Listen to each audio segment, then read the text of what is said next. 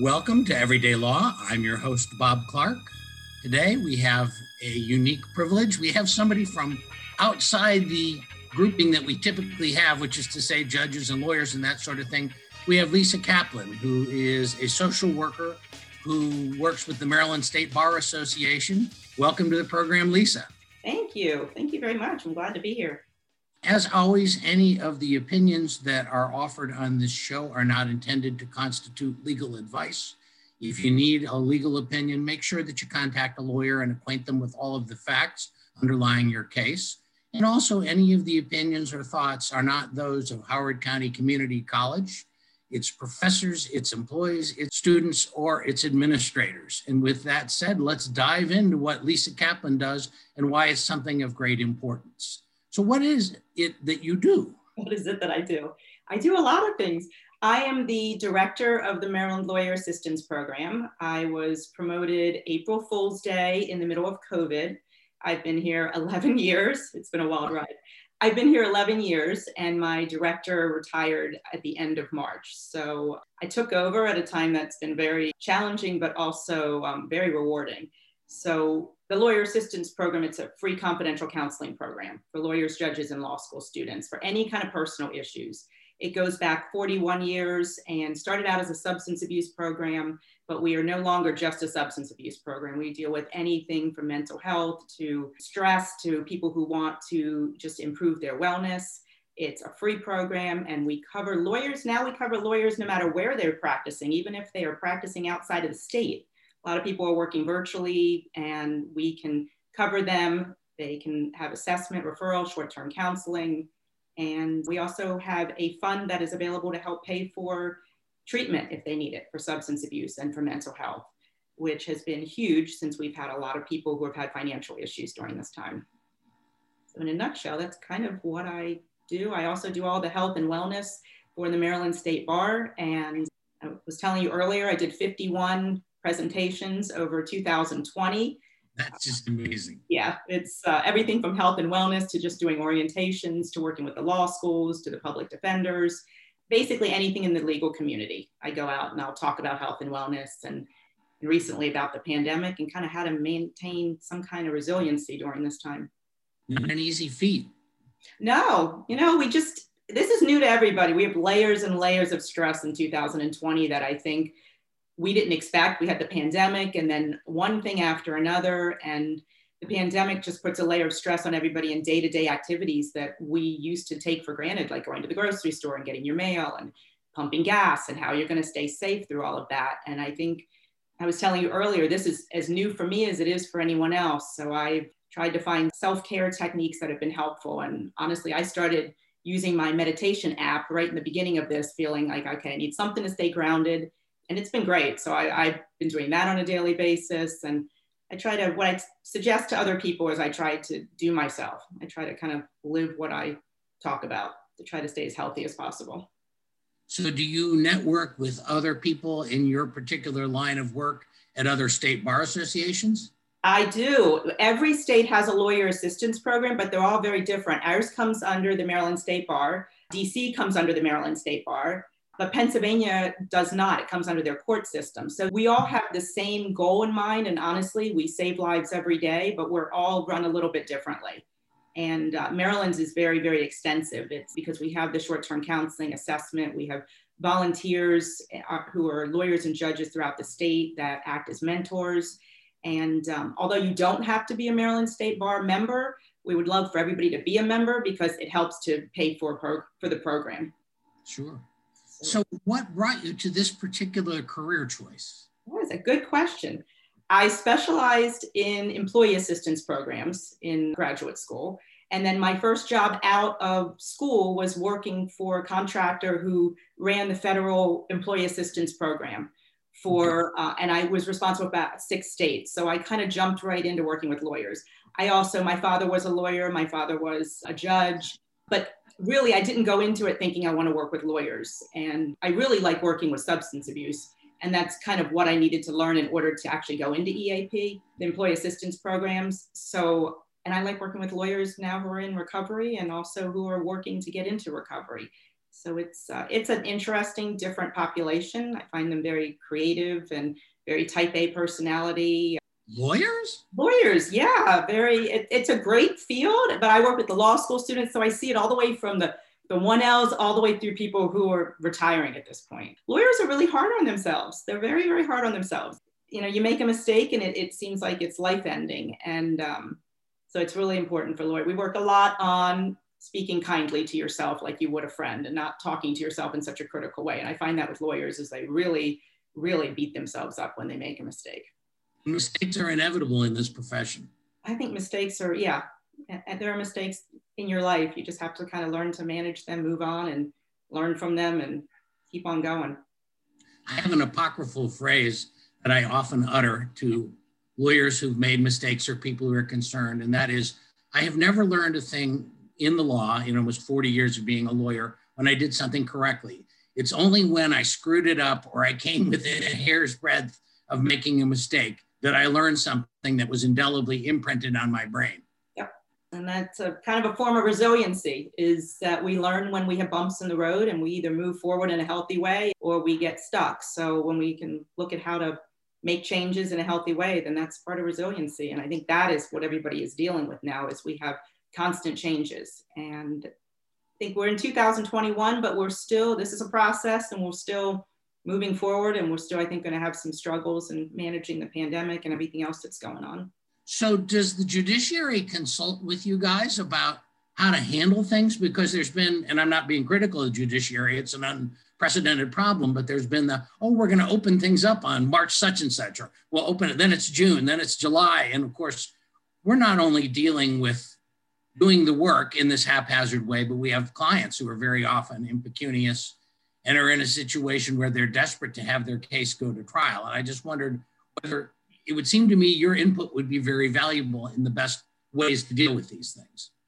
My input with the judiciary is more around specific lawyers, and if they see somebody who is having a mental health or substance abuse issue, you can refer to the lawyer assistance program, and it's completely confidential and it can be completely anonymous. So I work with them around those kind of issues.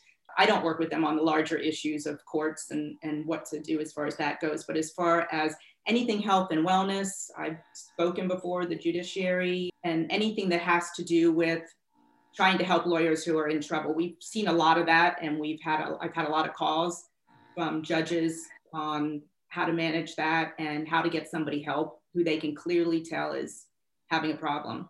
Sure. I would imagine, and this is one of the questions I kind of wrote down, that there's been an increase in the need for services in the last year. You know, it's interesting. When it first happened, everybody kind of stalled out a little bit with their cases. Everybody was in survival mode. So it was kind of like you're being dropped on a deserted island, and the first thing you're trying to do is find food and shelter, and you're not really worrying about your mental health at that point. And then all of a sudden, people felt like we were kind of in this for a while. And then we started to see a lot of mental health, a lot of substance abuse. I put 4 people in treatment in one day, and that was a lot. We also used our fund that we have, the Bate Vincent Fund, to be able to help pay for that treatment and help people. So yeah, I have seen more actually mental health right now. We're seeing a lot more mental health right now. Substance abuse is right there. And then stress, dealing with the pandemic, dealing with the change. I ran a support group for a while, and that was interesting. We had, it was a small group, but we had lawyers come on who would talk about kind of day to day what's going on and how to manage it.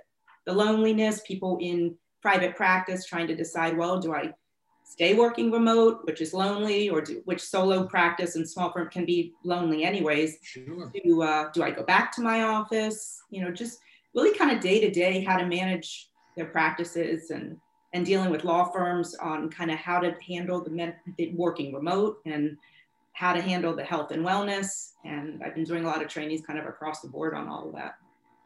Can't be easy on you. No, and people ask that. And actually, I usually start off my trainings talking about what I've done, because we've never, unless you're 100 years old, you've never dealt with a pandemic like this. And typically when I have a client in crisis, I'm not also dealing with a national pandemic and, dealing with a pandemic that is just impacting everybody. So I started off viewing my meditation app on a daily basis. I exercise on a regular basis. I get outside. I do all those things that I really suggest to other people to kind of find your niche of what works for you. And so we were talking earlier about lawyers' personalities being sort of type AE often. And I just wonder about their willingness, if it's not something they're contacting you and saying, I'm having an issue, but somebody else is, a judge, a fellow member of the bar, a family member, how cooperative are they about such things? usually vary, because a lot of times we reach out to them by letter or email. And again, it's completely anonymous for the person who's actually calling it in, and it doesn't get them in trouble. It doesn't go anywhere other than to me. Usually they will call, and honestly, they're kind of upset who referred them, and they're kind of ranting and raving. And then they calm down. They're like, you know what? I do need help. And I'm glad somebody, I've had people say, you know, I'm glad somebody actually called in and said that they were concerned. And it's nice to know people are concerned, because I actually do need help. And at that point, we can then get down to, okay, what's going on and how can I help? How honest do they prove to be about such things? Well, we're talking about substance abuse. I usually multiply it by 2, no matter what people tell me. If they're drinking and they're drinking 2 drinks, I often have to ask, you know, how big are those drinks? Are we talking about, you know, their idea of 1 drink and my idea of 1 drink is probably very different. So, mental health people tend to talk more openly. I think there's a lot of stigma and a lot of shame. So I think once somebody feels comfortable, they'll start talking about it. But with substance abuse, that's just part of addiction. If I can get them into treatment, then I don't have to worry about what they're telling me. I'll let the treatment center deal with that and help them. Is that still the number one thing that you encounter? No, it's really mental health. Is right now, it's mental health is actually higher than substance abuse. Now, do you think that's a function of the COVID environment, or what do you think that is? When I came on, it was very much a substance abuse program, and then became much more broad brush. Once we started advertising that, we started seeing a lot more of the mental health. People started realizing, and honestly, people still seem to think that it's a substance abuse program and just an alcoholism program. And that's one message I'd like to get out, is that it is not. It's a very broad brush program, and it's nice not to reinvent the wheel. If someone has a problem, I know a lot of the resources. They don't have to try to navigate their insurance. I can help them do that. And they're very busy, so I can help them with resources that they may not even know exist. Did you always know you wanted to be a social worker, or how did you choose that channel? No, I wanted to be a veterinarian, actually. It's funny because my daughter's starting vet school in the fall. No, I wanted to be a veterinarian. And unlike my daughter, math and science was not something that really I really did well in. And then my aunt had told me about the social work program that specialized in employee assistance programs, which is counseling in the workplace. So it's very similar to lawyer assistance. And I thought, that sounds really cool. So I went, and I really like it because I like the business side, I like the clinical side, and that's how I ended up here. And then I ended up working with lawyers kind of right off the bat for DC, running the federal lawyers employee assistance program for a contractor they had. So I was responsible for about 6 states. So I kind of, and my father was a lawyer, and my father was a judge, and I've been around lawyers and judges all my life. So it kind of just worked out. My children have had vast lawyer exposure in their lifetimes. My wife and I are both lawyers, and seemingly all of our friends are law school colleagues and that kind of thing. So you need to diversify a little bit. You need to diversify your friends just a little bit. They're techies, so it's better. That's good. So kind of lead me through the process that you typically encounter of somebody contacts you, what you do, what they do, how it goes, and maybe bring it around to how it typically ends, if you have a sense of that. It's always different. Somebody will call and they're talk about what's going on. I had one person call one day, literally started the conversation saying, I'm done. And I was like, okay, well, tell me what's going on. So basically the person was just kind of burnt out on what they were doing. At that point, I made a referral for them to talk with somebody on career counseling. And I talked them through kind of coming up with a plan. They came up with a plan and turned it around and doing great. Sometimes I get a call with substance abuse, and this would happen even before we were virtual, is I'd get a phone call. And that person I wouldn't actually necessarily see them in person. If they're calling in a crisis, I get them into treatment right away. So when that happens, that can come through our committee members. It can come through our volunteers that somebody's concerned about somebody. They call and we get them into treatment right away. And I follow them through that treatment. And then I also make sure that they're connected afterwards and check in and see how they're doing. And some people call up, I hear talk to law school students all the time. I just finished doing office hours, virtual office hours, where I open it up for kind of mini sessions. And I see a bunch of law school students that call in about stress. So it's always different. It's very hard to say what it's going to look like because you kind of just go with the flow. And sometimes I literally, when I was in the office, they would just show up. And if I was able to see them, sometimes they come in for an appointment. It really just depends on the situation. And being a clinician, especially somebody who deals with a lot of trauma and crisis situations, you kind of have to just go with the flow, be flexible. It sounds stressful to me. I find it's going to sound like a bad word. I find it kind of fun. It really keeps me thinking. And I think that's why I like lawyers, is because they tend to think very quickly and they tend to process very quickly. And when you have a crisis situation, you have to figure out very quickly what you're going to do, how you're going to handle it, and how you're going to get that person safe. So I've always kind of found that I really like and thrive in situations like that. Well, thank God you have that ability. I think it would be very hard. I also do talk with other lawyer assistance programs around the state. I talk with some of my friends who are working in those programs and we support each other. I have friends that are clinicians, so I do get a lot of support to make sure that I'm handling things and managing things. Because yes, you can get what's called compassion fatigue from dealing with a lot of very difficult situations and hearing difficult situations over and over again. So I take from what you say that there isn't any particular typical age group or branch of the law or law students versus judges versus personal injury lawyers or something that is particularly susceptible to problems. I've seen it all. I've seen it across the board. I've seen it all. I think lawyers that deal with family issues, divorce issues, I think anytime I see that, public defenders, because they're often dealing with so many difficult issues and they often are dealing with issues that they actually don't deal with. So they see the legal issues, but then they have somebody who comes in who is maybe homeless or they have family issues. So I work with a lot of the public defenders and I train their public defenders twice a year with their new public defenders that come in so they can just get just a little bit of health and wellness.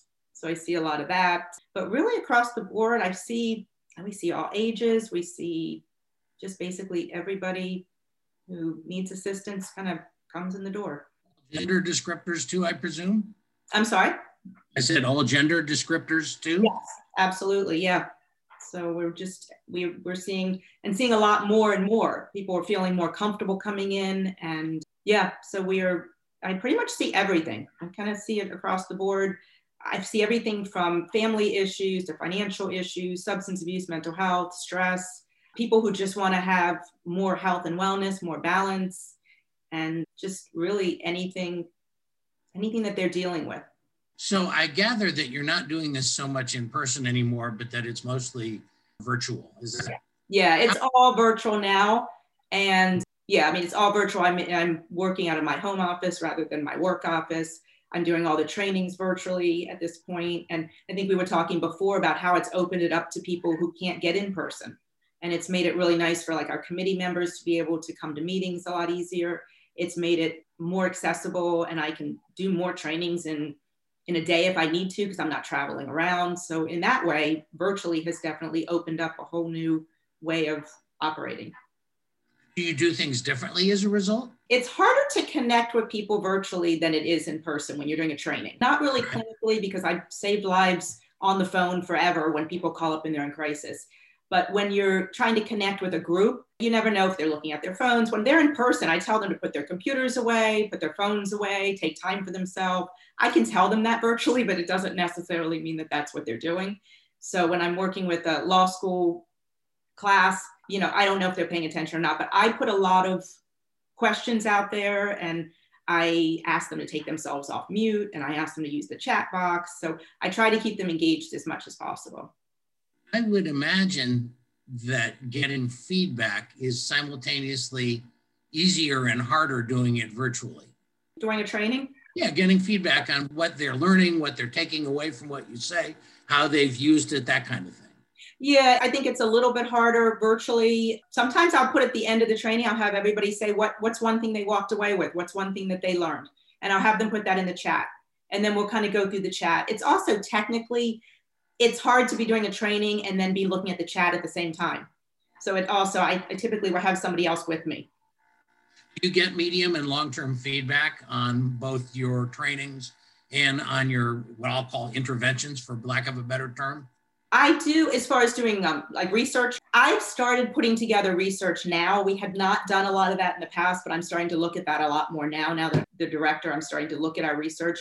Because of confidentiality, I have to be careful about like reaching out to people unless they would want to be reached out to. But as far as trainings go, I know from doing trainings with the public defenders for probably about 10 years that it definitely makes an impact in their employees and helps them. And then it opens the door to have that, continue that conversation with them. So do you find the public defenders are more concerned about their own mental health or that of their clients, or is it a mix? I think they're probably concerned, like lawyers, most lawyers, they're concerned about the other person's mental health, and sometimes they forget about their own. And I think it definitely opens the door for them to realize, I need to take care of myself. There's a lot of compassion fatigue with public defenders because of what they do, the horrific stories they're hearing all the time. And I think they need to be reminded on a very, very regular basis that they need to take care of their mental health. If you don't take care of yourself, you can't take care of anyone else. At some point, you're going to hit a wall. You're not going to be able to do your job, and you're going to be overwhelmed and not be able to maintain that for really very long. So stepping away from the law a little bit, because we're ostensibly addressing Howard County Community College students and the faculty and the employees and the parents and families, do you have ways that you suggest people go about recognizing when they're in a stressful situation that probably requires some professional assistance, but they're not quite there yet? Absolutely. My thought is always, if you're asking yourself if you have a problem, you have a problem, or you have a concern. So if you're saying to yourself, do I need to be worried about this? Do I need to be concerned about how I'm feeling? Then typically, yes, it's at least a conversation you probably want to have with somebody, or at least take out a piece of paper, start writing down what you're concerned about and seeing if it's something that you're, depending on what it is. If it's substance abuse, if you're asking yourself if you're drinking too much or using drugs or certain behaviors, then probably yes, the answer is yes. If it's more mental health and you're asking yourself, am I feeling depressed? Then sometimes you need to explore a little bit what that means, what that looks like. And at that point, the sooner you get help, the better. Things don't typically get better by themselves. Being proactive, it takes courage to reach out and to say, look, I need some help. And I think we're all realizing that with the pandemic, is that we do need to reach out and we need to stay connected with people in a healthy way. And I think that that's the big thing, is that if you're asking yourself if something's going on, then something's probably going on. I mean, that's kind of the audience we've got, is their students who are now confined to their homes, trying to, often struggle with difficult courses, not having in-person meeting with TAs or professors, not able to really get in-person support.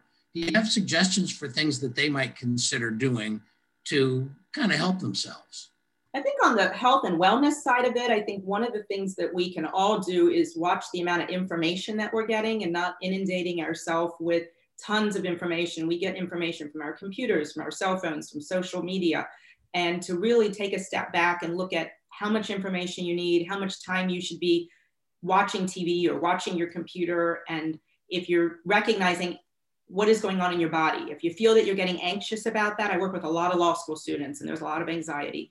If you feel like you're getting anxious, then that's time to turn it off, to set a timer on the amount of information that you're getting. And watch the social media. I've had a lot of law school students and a lot of younger people say to me, they feel pressure in different directions to think a certain way, behave a certain way, and what they need to do. And we've talked about taking a break from some of those social media feeds and getting off of some of those platforms and quieting their mind a lot. It's really important to kind of quiet that chatter in your mind and really go back to the basics. It's really going back to your self-care basics of eating healthy, sleeping, getting outside, exercising, and taking a step back so that we're not overwhelmed. And I have one in college, and it's, really connecting with people that are healthy for you to connect with. Connect with people who are moving forward in a healthy way. I mean, one of the questions, and it's a larger question than I suppose we can really answer here, is whether law school itself is inherently unduly stressful by its nature. In other words, having gone through the process, I'm sort of more a happy-go-lucky guy, so I wasn't as stressed out as my roommates, for example. But it's still just a tremendous burden and a lot of pressure, and the Socratic method and all that sort of stuff seems designed to squeeze you more than may be necessary. Yeah, that's a conversation we could have for a week, probably, or a month or a year. Yes, law school is very, very stressful, and typically have very smart people coming to law school who haven't really had to work probably real hard to get the good grades. And then they come to law school and it's a totally different situation.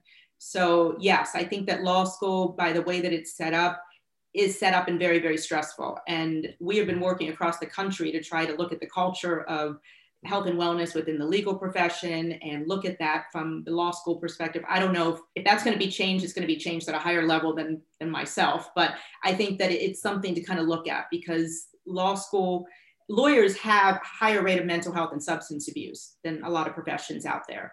And there was a study in 2016 that was done. So it definitely does. And lawyers definitely deal with mental health, and the suicide rate is high. So there's definitely that something happens right at the start, and it just continues. And we're trying to work on changing that. I'm kind of inclined to get hold of the deans of UB and University of Maryland Law School and get them on the program with you sometime to kind of kick things around. But I mean, because you're dealing with it day to day, from, nascent law students through people who are retiring and through judges. And so you have a big picture that, no offense to the deans, but they really can't have attained. Yeah, I mean, I think that taking a holistic approach to kind of looking at what's going on with the law schools would be really helpful. There are some health and wellness task force out there that work with them.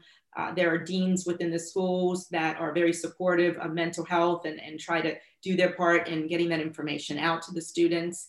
And I think that it's actually a much bigger picture, but I think that they need to look at it from the law schools just generally, rather than just Maryland or Baltimore. I think all the law schools need to kind of look at what is going on and how, if they are contributing to the mental health and substance use culture of lawyers just in general. If anything can be changed, then look kind of from the top down. Well, I mean, it's a chicken or the egg kind of thing. Is law school has this, you cull the best students from colleges, the most motivated, the most type A ones, and you stick them in this competitive environment where the top 10% of the class gets the best jobs and the best judicial clerkships.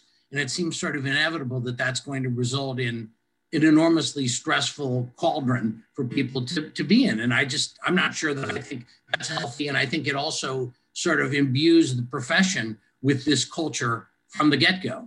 Yeah, I definitely think it definitely contributes, and it definitely puts the students in a difficult place. And I think it also is personality. You said that you are a little easier going. I think depending on, what your personality, a lot of them are type A. Some people are not, but they come in and they're a lot easier going.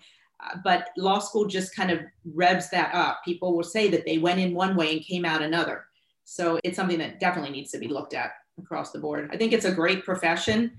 It's a very rewarding profession, but I think that it is definitely, you need some really good, solid self-care before you go into law school and deal with the competitiveness and everything else that it has. I don't want to discourage our audience from going to law school, because I've enjoyed you really can do some things. I mean, you can actually make money, but there is the opportunity to do community good in a way through the law that many other professions simply don't have. Yeah, absolutely. Oh no, law school is a great place. Being an attorney is a great place, is a great profession, but it definitely does have its stressors. And, I think the difference is, and I would use this to say, what I would teach, I would say that medical students have a really stressful time too. Sure. But when a doctor's doing surgery, there isn't somebody in there trying to undo what they're doing. When you're a lawyer, somebody's always trying to undo what you're doing. So it makes your job it's very adversarial. So although doctors are very stressed, lawyers it's a different component that you see with lawyers that you don't see really in any other profession. That is a unique insight, and I'm afraid we're out of time, so I'm going to rest on that one, because that is a way I've viewed it before. Thank you so much, Lisa, for appearing on Radio. We hope to get you back, and I will conscript some law school deans that we can bully. That would be that would be great. I'd love to talk with them. Thank you very much. That's Everyday Law. I'm your host, Bob Clark. Farewell. Have a good day, and don't be too stressed out by life. Connect with us. We are Dragon Digital Radio.